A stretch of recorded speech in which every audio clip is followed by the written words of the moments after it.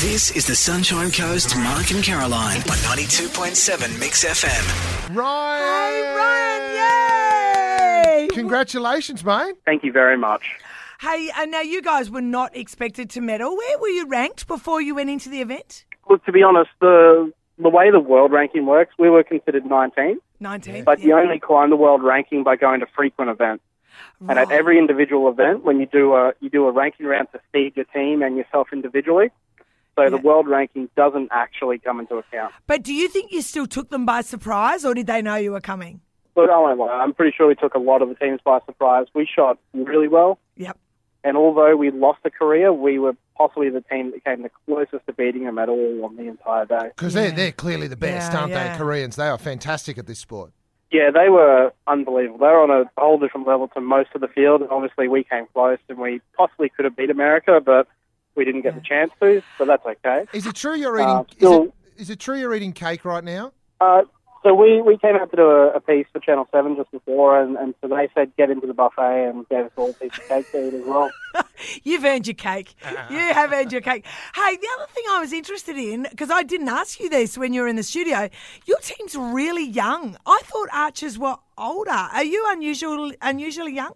I wouldn't say unusually young, because in 2004 in Athens, the Australian that came third, he was actually 17. Wow, yeah. And even before that, we had a guy that won a World Cup medal at the age of 14. And really, it's a sport that a lot of people can be good at, whether you're 16 or whether you're 50 even, because also in Athens, the guy that got silver, he was in his 40s. Yeah, I see. All right. Now, Ryan, where can we see you next? Are you competing in anything else? All three of us that shot the team, we've got individual left as well. So myself personally, that starts on Wednesday. The other two boys are on Tuesday. Yeah. And so, still on Channel 7 or on the app or wherever you're watching the Olympics. All right. And tell me, what's your accommodation like? Are you happy? Because we're getting a bit of bad publicity here in Australia, but what's it actually like when you're there? Look, it's not that bad. The Australian government, the AUSC, they put in a lot of special effort to make sure that it was acceptable to their standard, and we're really grateful for that. Apparently the British building, the stairwell flooded, so it's like a waterfall down the middle of the stairs. But to be honest, I haven't really had any real problem. Yeah. Just the usual things you get. And if it there's does... like a building for 500 people, a toilet's got a clog here and there, just normal stuff. Yeah, fair enough. Sure. And of course, I guess if you keep your bow and arrow slung over your shoulder, you won't have a security issue.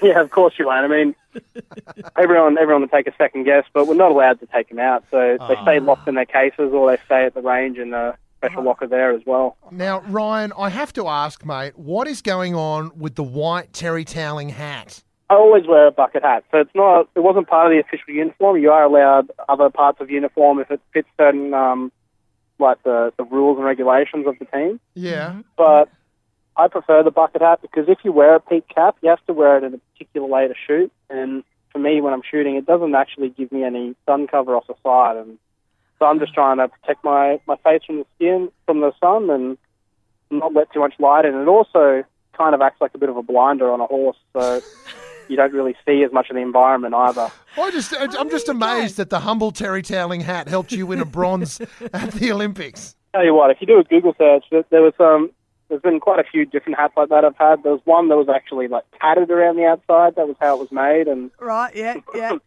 So you've got your fancy hat for the Olympics, obviously. Okay, stepping it up. Yeah. Yeah, that one it got a bit too old, and so had to move it on and retire it to the shelf or whatever. But it had to be a plain white hat, no branding, nothing else. That's what the rules are, and that's perfectly fine because in the end, all it does is keep the sun off your face and out of your eyes. Now, when you joined us in the studio a little while back, we did the pea shooting competition, which you lost to Caroline. But do you think that made you a better archer for the Olympics? I still want to see the review footage on that. I reckon I got her in the end. So you need to look closer. But okay, you don't.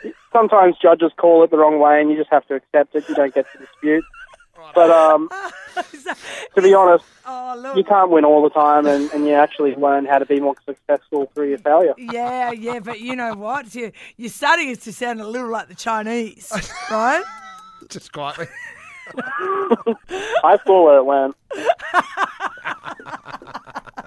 Well, Look, Ryan, we're proud of you. Your mum and you. There's a great shot of you on the front page of the Sunshine Coast Daily this morning. I'm sure your mum is proud of you.